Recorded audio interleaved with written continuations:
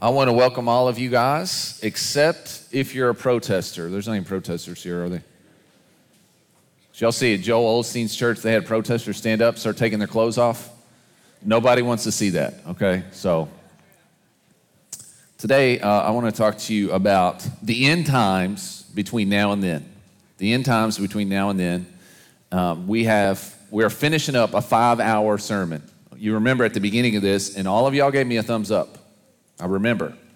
At the beginning of this, I said, I'm going to start a conversation. We're not going to end it for several weeks. In order for you to get the full picture, you need to listen to all of it from cover to cover. And I know that's been challenging for all of us. And I'm glad we're finishing up Mark 13 today. But I think regardless of what you believe about the end times, whether the end times happens tomorrow or the end times happens 10,000 years from now, I think we all need a plan of what to do between now and then. And that's what today is about.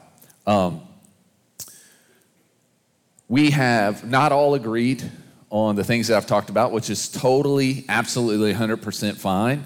You have every right to be wrong, so it's fine. But no, this is a topic that we've been discussing over the last several weeks that is a non-essential topic. This is not a salvation issue at all. And so this is one of those things we can agree to disagree on. One of our mantras is that in essentials, unity, in the non-essentials, liberty, and in everything, love. And so that's kind of who we are, and that's what we're about. But I do believe that the unfolding of history will affect your behavior in the course of history. And so over today, I think we want to finish on something we can all agree on. And so that's what today is about. And I believe we can all agree on that we would like to see the world changed. Amen? We can all agree on that. Now, here's the thing about change. Change takes a lot of hard work over an extended period of time. You get that, right? Here's a picture of an advertisement for what is this called? Hydroxycut. There it is. Now, maybe some of you guys have taken this. Now, they had women pictures of this same thing, but I didn't want anybody lusting, so ladies, don't lust after this man, okay? Not a problem, someone says. But he says, I lost 33.5 pounds in 12 weeks by taking Hydroxycut. Now, let me explain something to you. Fake news, right? He didn't just take a supplement and all of a sudden he went from slob to six-pack. That didn't happen. Whole lot of work, whole lot of eating broccoli and rice and chicken and your life being miserable, okay? It was a lot of work and it took a long period of time. In the same way, it will take dedication and consistency in order for us to change our world. Dedication and stubborn consistency. So let's all stand together for the reading of God's word, Mark chapter 13, beginning in verse 32. Jesus says this, Now concerning that day or hour, no one knows, neither the angels in heaven nor the Son, but only the Father. Watch out, be alert, for you do not know when the time is coming. It is like a man on a journey who left his house, gave authority to his servants, gave each one his work, commanded the doorkeeper to be alert. Therefore, be alert, since you don't know when the master of the house is coming, whether in the evening or at midnight or in the crowing of the rooster or early in the morning. Otherwise, when he comes suddenly, he might find you sleeping. And what I say to you, I say to everyone, be alert. Today, we will be reminded of the slow and steady process by which God will use to effect change in our city.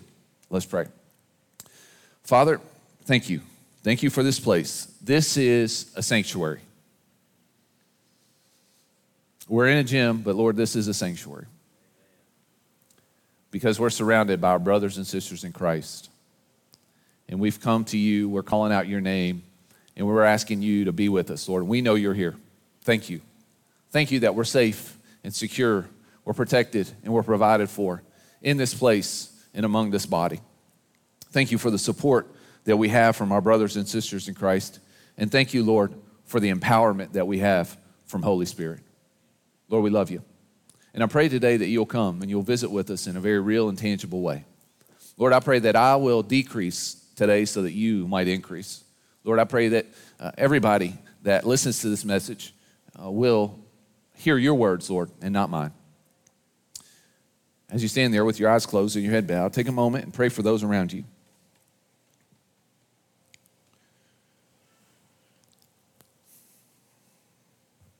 Pray for those that may be watching online. Pray for the ones that you know that are struggling with sin or sickness or despair, financial trouble, marital difficulty.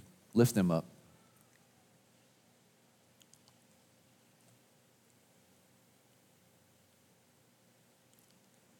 I'd ask this morning you pray for me today, just that the Lord will put a hedge and strengthen me.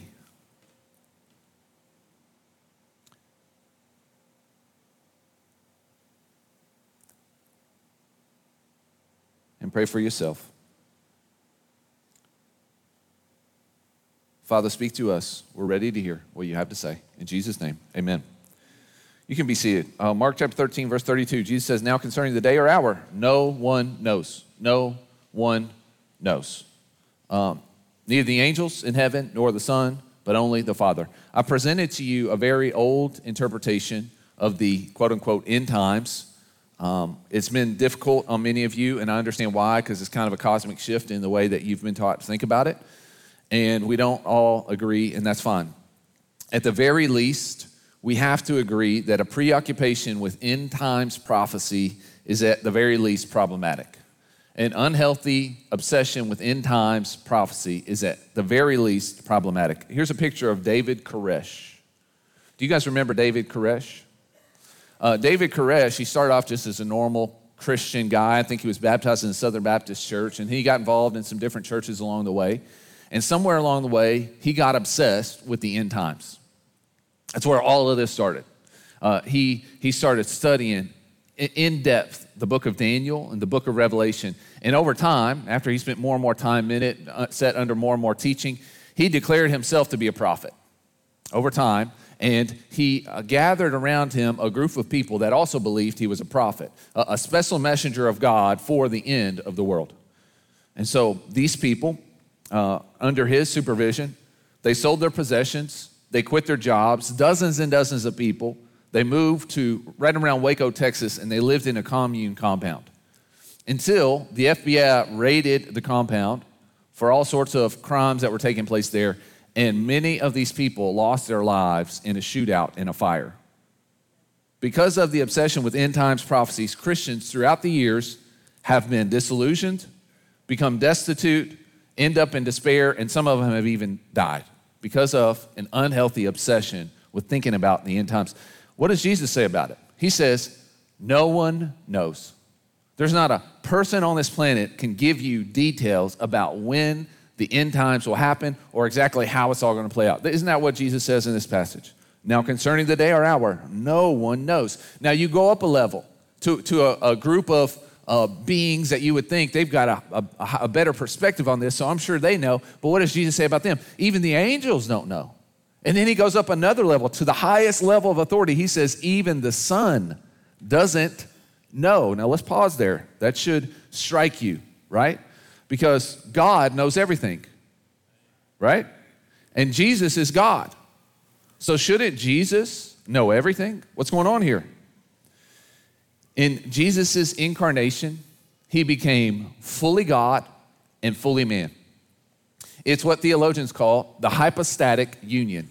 Two natures existing equally in one person. And so during his time on this earth, Jesus set aside all of his divine privileges.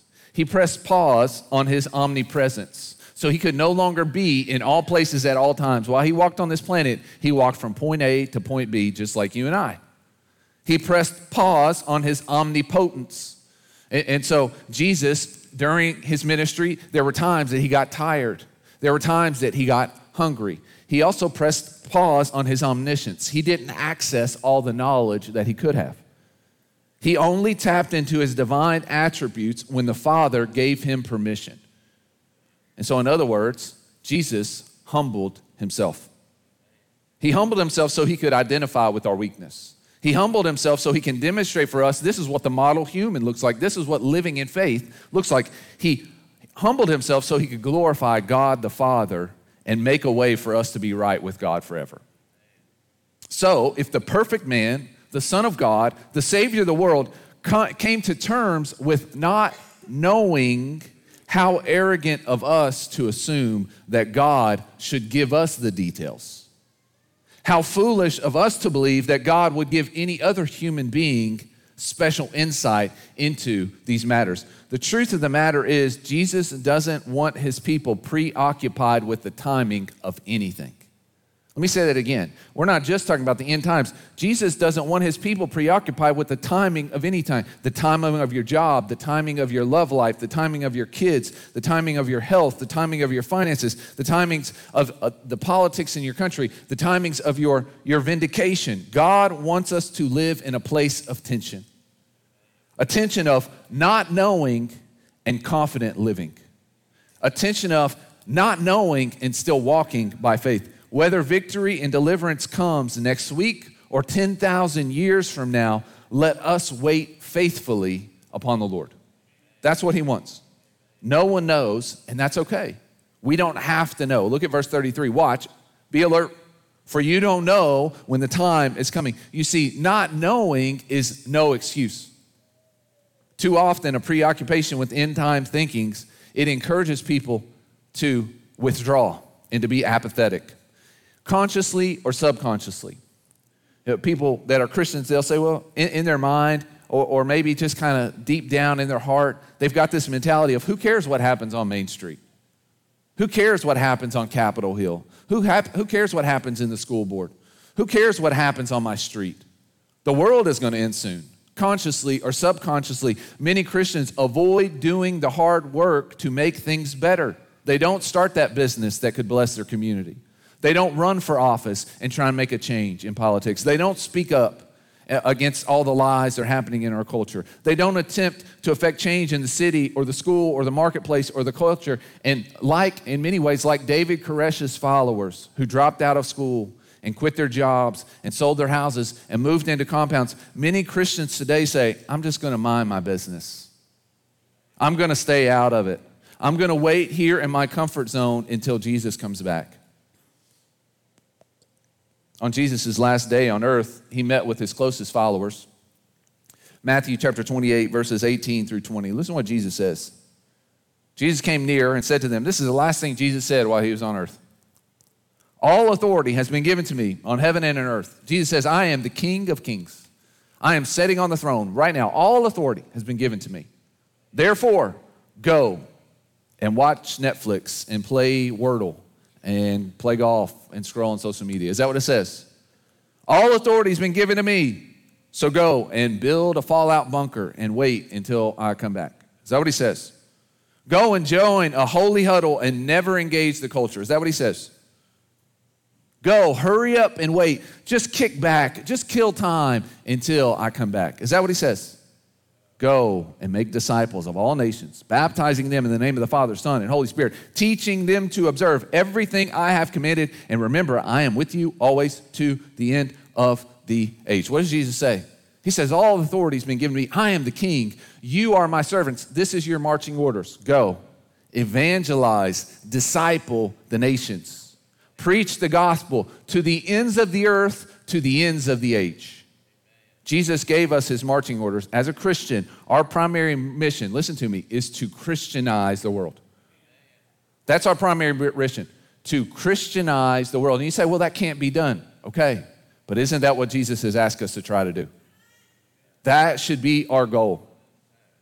After giving the Great Commission, Jesus ascended to the Father in heaven. The clouds opened up, and Jesus disappeared into the clouds, which would be a great closing scene to the Chosen series. You guys watching the Chosen series? I heard it's really good. I haven't watched any of them yet, but soon I will get into it.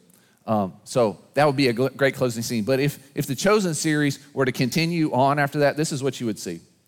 In the scene right after Jesus ascending, you would see all the disciples on a hill looking to the clouds.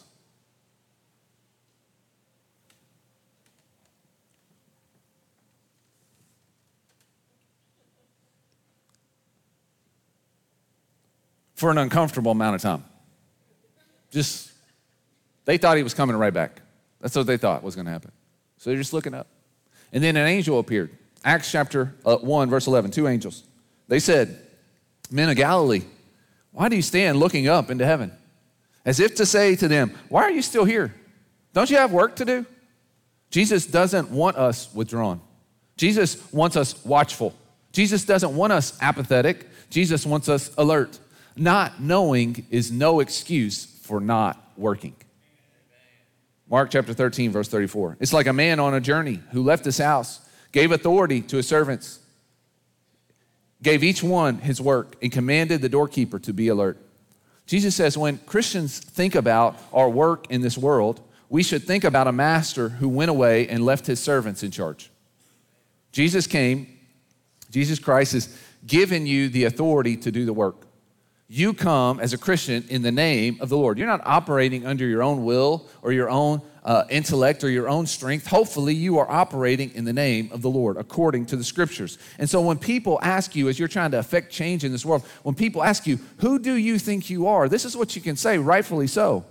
I am a royal ambassador of the King of glory, the Lord of all creation. That's who I am. I have every right to affect change on this world because Jesus has left his house to us. This world belongs to him, and he has left it in our care, and he's given us a scope of work. He's given us a sphere of influence. And the master has said to us, you're in charge of this part of the kingdom. It's your job to bring this part of the kingdom that I have entrusted to you, to bring it into submission to my will and my way, for God's glory, for your good. And so this is what we need to understand. God has given you a responsibility. He's given you a sphere of influence in which you're supposed to affect change. And that sphere of influence, it begins first and foremost right here, right inside of you. Jesus suggests that our mission should begin in our closest area of influence. In another passage where he tells them to go and evangelize the nations, he says, start in Jerusalem, and then Judea, and then Samaria, and then to the ends of the earth. It starts right here. There's a guy that I like to read. His name's Jordan Peterson, and he says this: if you want to change the world, start by cleaning your room. That's good advice. If you want to change the world, start with yourself and work outward. So you got to start. If you want to affect change in this world, you got to start by cleaning out all the skeletons in your closet. You got to start by not just sweeping the dirt under the rug in your life. You got to start by getting the log out of your eye before you go and you inspect the speck in somebody else's eye. Urgently, intentionally pursue personal Christ-likeness. If we're going to change the world, it starts right here. Amen? Here's the next thing. As you grow, you'll be ready to affect change and lead in other areas. God has given you a marriage to cultivate. That's another sphere of influence that we can affect change, which is going to change the world. Husbands and wives, don't follow the pattern of this world that throws marriage out the window willy-nilly, that has no respect for husbands, has no love for wives. Don't follow the pattern of this world. Have a marriage marked by love and respect, service and submission. Your relationship with each other is the clearest representation of Christ's love for the church and the church's faith in Christ. God has given you a family to protect and provide for. Fathers and mothers and grandparents, one of the greatest ways you can affect change in this world is to disciple your children and your grandchildren.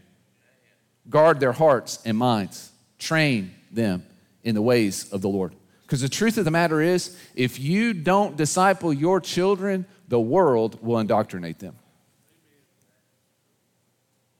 The godless world we are living in, it promotes an anti-life culture of death. We don't see it that way, but it's true. And this anti-life culture of death is unsustainable. Secularists, non-believing people, they don't have replacement level children. In order for the population to continue, each couple has to have 2.1 children, okay? That's the math on it. People that don't believe in God, they have less than that. Sexually promiscuous world that we live in, they are perpetually ripping babies out of their wombs. It's an anti-life culture of death. Gender-confused people are castrating and sterilizing themselves. And so the only way that the anti-life culture of death can survive, listen to me, is by stealing your children. You understand that? That's the only way that this anti-life culture of death that I believe is influenced by demons from hell, it's the only way that they can survive. Here's a screenshot of a video. I won't play the video for you. It's entitled, "We're Coming for Your Children." You should check this video out. It's all about LGBTQ plus radical agenda that have this obsession with indoctrinating your kids. Does it make sense now why radical progressives are so obsessed to get drag queens in the schools? Does it make sense now why they're so intent on getting drag queens in front of children at preschools and daycares and in libraries? Does it make sense? Does it make sense now why an agenda that can't reproduce uses an image that appeals to children as their national symbol, a rainbow? Does that make sense to you now? They are coming for our kids. And it's the only way that culture of death can survive. And so we should say as Christians, "Over my dead body." Amen? Amen? Over my dead body. Let us go to extreme measures in order to protect our children from demonic ideologies. Jesus says, if your eye causes you to stumble, what should you do? You should pluck it out. Let's go to extreme measures to protect our children from this demonic ideology. If the public school begins to indoctrinate your kids, pull them out.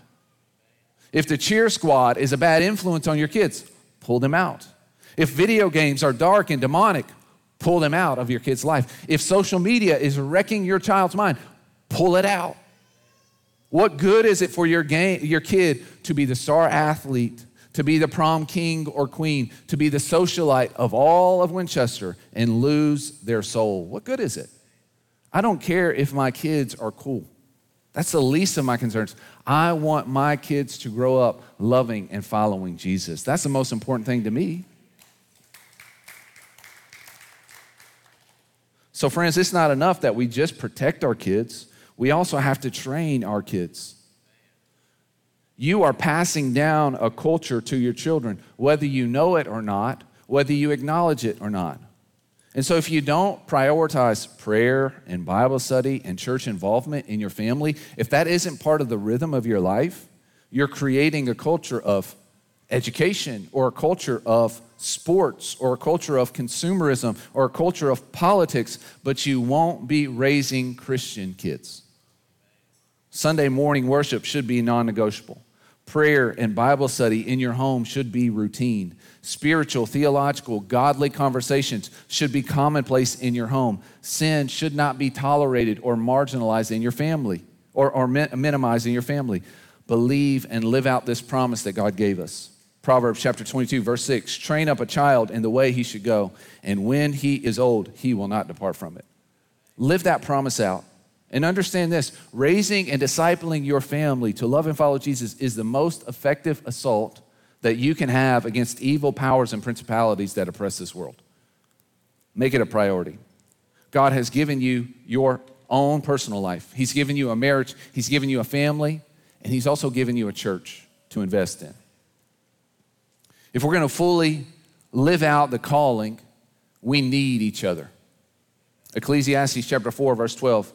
Though one may be overpowered, two can defend themselves, but a cord of 3 strands is not quickly broken. Truth of the matter is, and all you guys know this, I get blasted on social media. This week has been a brutal one for me. And most of the time I take it pretty good. I'm beat up today, I will tell you. I feel surrounded by people that just want my throat. And it can get overwhelming. It can get overwhelming. Most of the time I do pretty good. But more and more I need your support. I need your prayers. I need you to have my back. I need to know that I'm not alone. And I'm not asking you to get on there and defend me on social media, and some of you guys do, and I appreciate that. But just prayerfully knowing that, hey, these people got my back. That means a lot to me. And the truth of the matter is, right now they're coming for me because I'm putting my head out there, but eventually coming for all of us. There's no such thing as neutral in the world we're living in. And so if we're going to get through this next season, and it's going to get harder before it gets better, if we're going to get through it, we need each other. We need each other. I don't have to defend myself, thank God, because I got a church family that'll do that for me. I'm rolling deep. I got all sorts of bodyguards, and many of them are really big. So I'm good. I'm good. And I don't need affirmation from deceived people because I'm fully known and I'm fully accepted by God. and I'm loved and I'm supported by my church family. And so that helps me, and that's empowerment. Wouldn't it be empowerment if you didn't have to worry about losing your job for your faith because you knew that businessmen in this church would have your back and have you another job? Wouldn't that be great? Wouldn't that be empowering? Wouldn't it be empowering if you didn't have to worry about losing your health insurance because of your faith, because the church had an option for you, or there was a group of people in this church that had an option for you where you could have health insurance? Wouldn't that be great? Wouldn't it be empowering if you didn't have to worry about raising how your kids are going to get educated because the church is going to give you resources in order to get your kids educated in a good way? Wouldn't that be empowering? Wouldn't it be empowering if you didn't have to worry about losing friends because you have a church family now? Wouldn't that be empowering? In order for us to get there, we need more leaders. The Bible says that if you manage your household well, then you're ready to lead in the church. We need competent men and women to assume responsibility for the flourishing of this church. Dave and I, Gerald, we can't do it alone. We need as many of you that are willing to invest in order to do your part and make this place a place that's full of life, a place that you and your family love to be a part of. Do your part to make this place a garden oasis so that the lost people of this world who are out in the desert wandering around, totally lost, they can come into this place and be refreshed in their soul. Do your part to make this a center of discipleship so that the next generation of godly leaders is equipped fully to do the work of the Lord. And once we have put our life in order, put our house in order, put our church in order, we're ready to truly put this city in order, which is going to be a battle. You know that. And the hypocritical life is a chink in your armor. A failing marriage is a chink in your armor. A dysfunctional nuclear family is a chink in your armor. A divided church is a chink in your armor, and you best believe that when you're in a battle, the enemy is going to attack your weak spots. But if your life and your family and your church is in order, what do they have to attack?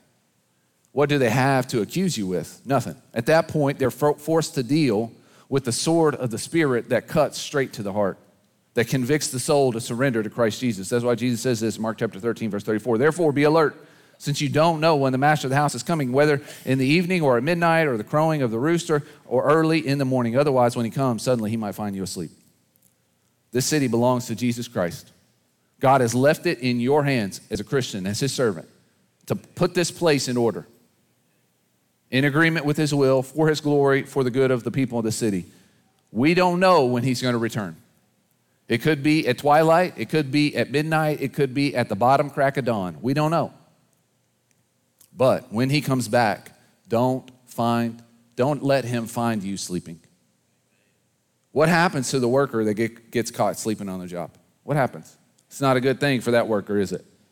Don't let him find you withdrawn. Be watchful. Don't let him find you apathetic. Be alert. Look for opportunities to grow your faith, to disciple your children, to bless the church, and to preach the gospel.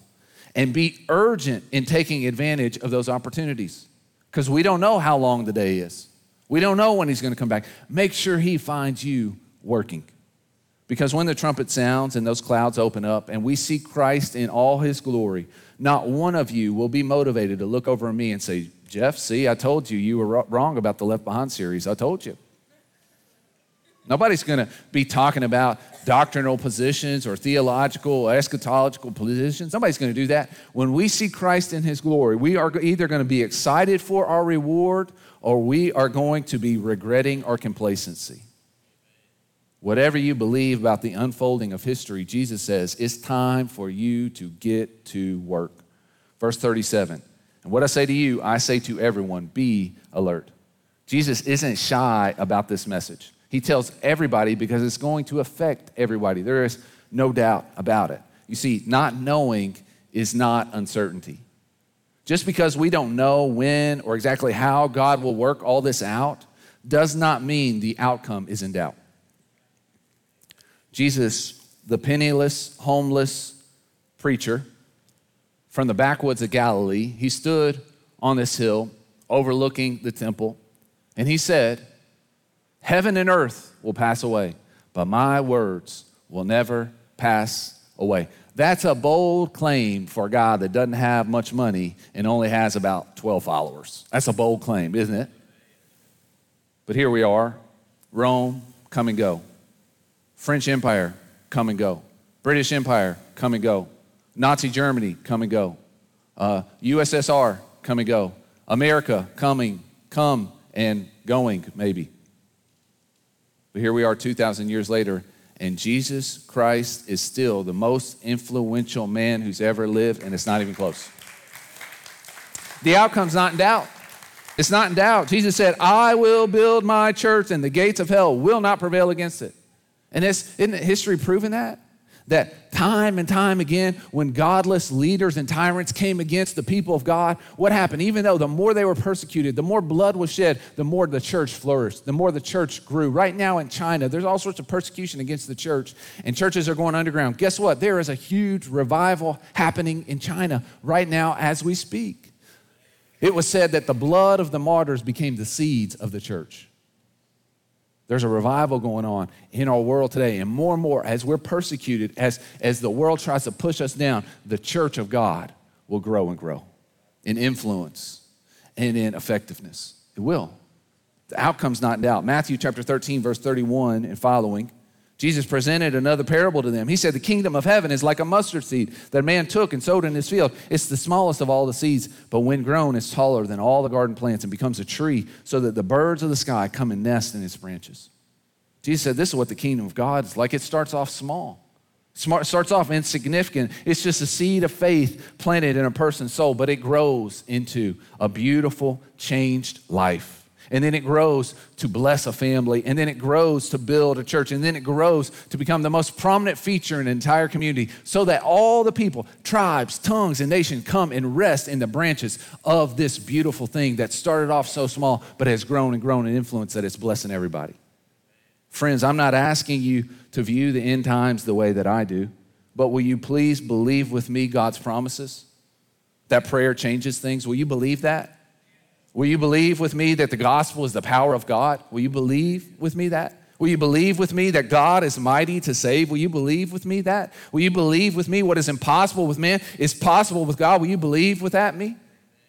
That the church is an unstoppable force for good? Will you believe that?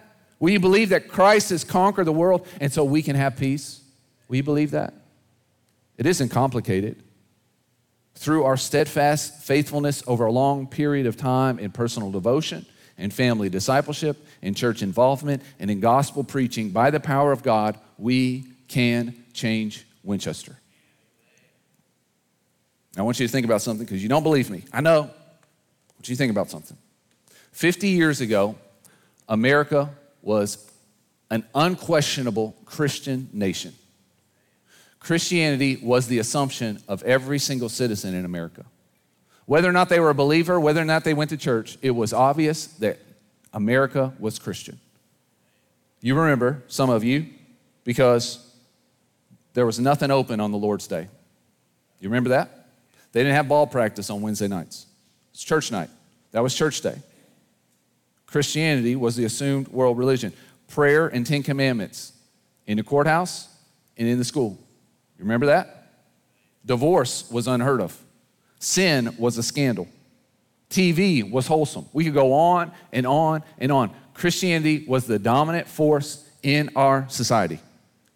On D-Day, the storming of Normandy, World War II, the President of the United States, June 6, 1942, he got on national radio and he led the nation in prayer. This is how much of a Christian nation we were. I want to read to you some of this prayer. He says, Almighty God, our sons, pride of our nation, this day have set upon a mighty endeavor, a struggle to preserve our republic, our religion, and our civilization, and to set free a suffering humanity. Lead them straight and true. Give strength to their arms, stoutness to their hearts, and steadfastness in their faith. They will need thy blessing. Their road will be long and hard, for the enemy is strong. He may hurl back our forces. Success may not come with rushing speed, but we shall return again and again. And we know that by thy grace and by thy righteousness, our cause, our sons will triumph. And for us at home, fathers, mothers, children, wives, sisters, and brothers of brave men overseas, whose thoughts and prayers are ever with them, help us, Almighty God, to rededicate ourselves to a renewed faith in Thee in this hour of great sacrifice. thy will be done, Almighty God. Amen. That's the nation we used to be. But over the 50 years since then, the church and its people have not been watchful. We were not alert. We were complacent.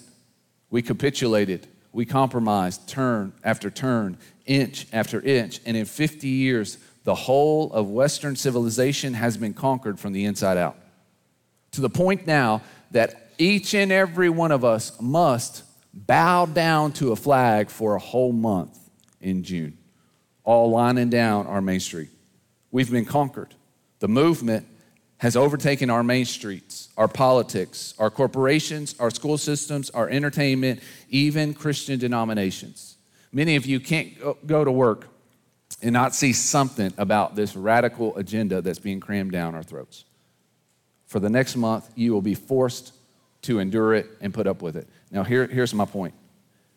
If depraved and demoniac ideologies can become the most dominant force in our society over the course of 50 years using lies and bullying, what can Christ's church, full of grace and truth, empowered by the Word of God and the Holy Spirit, what can we do in 50 years to this city using the Word of God and the love of Christ? What can we do? Let's make it our goal that sin become a scandal in our city once again.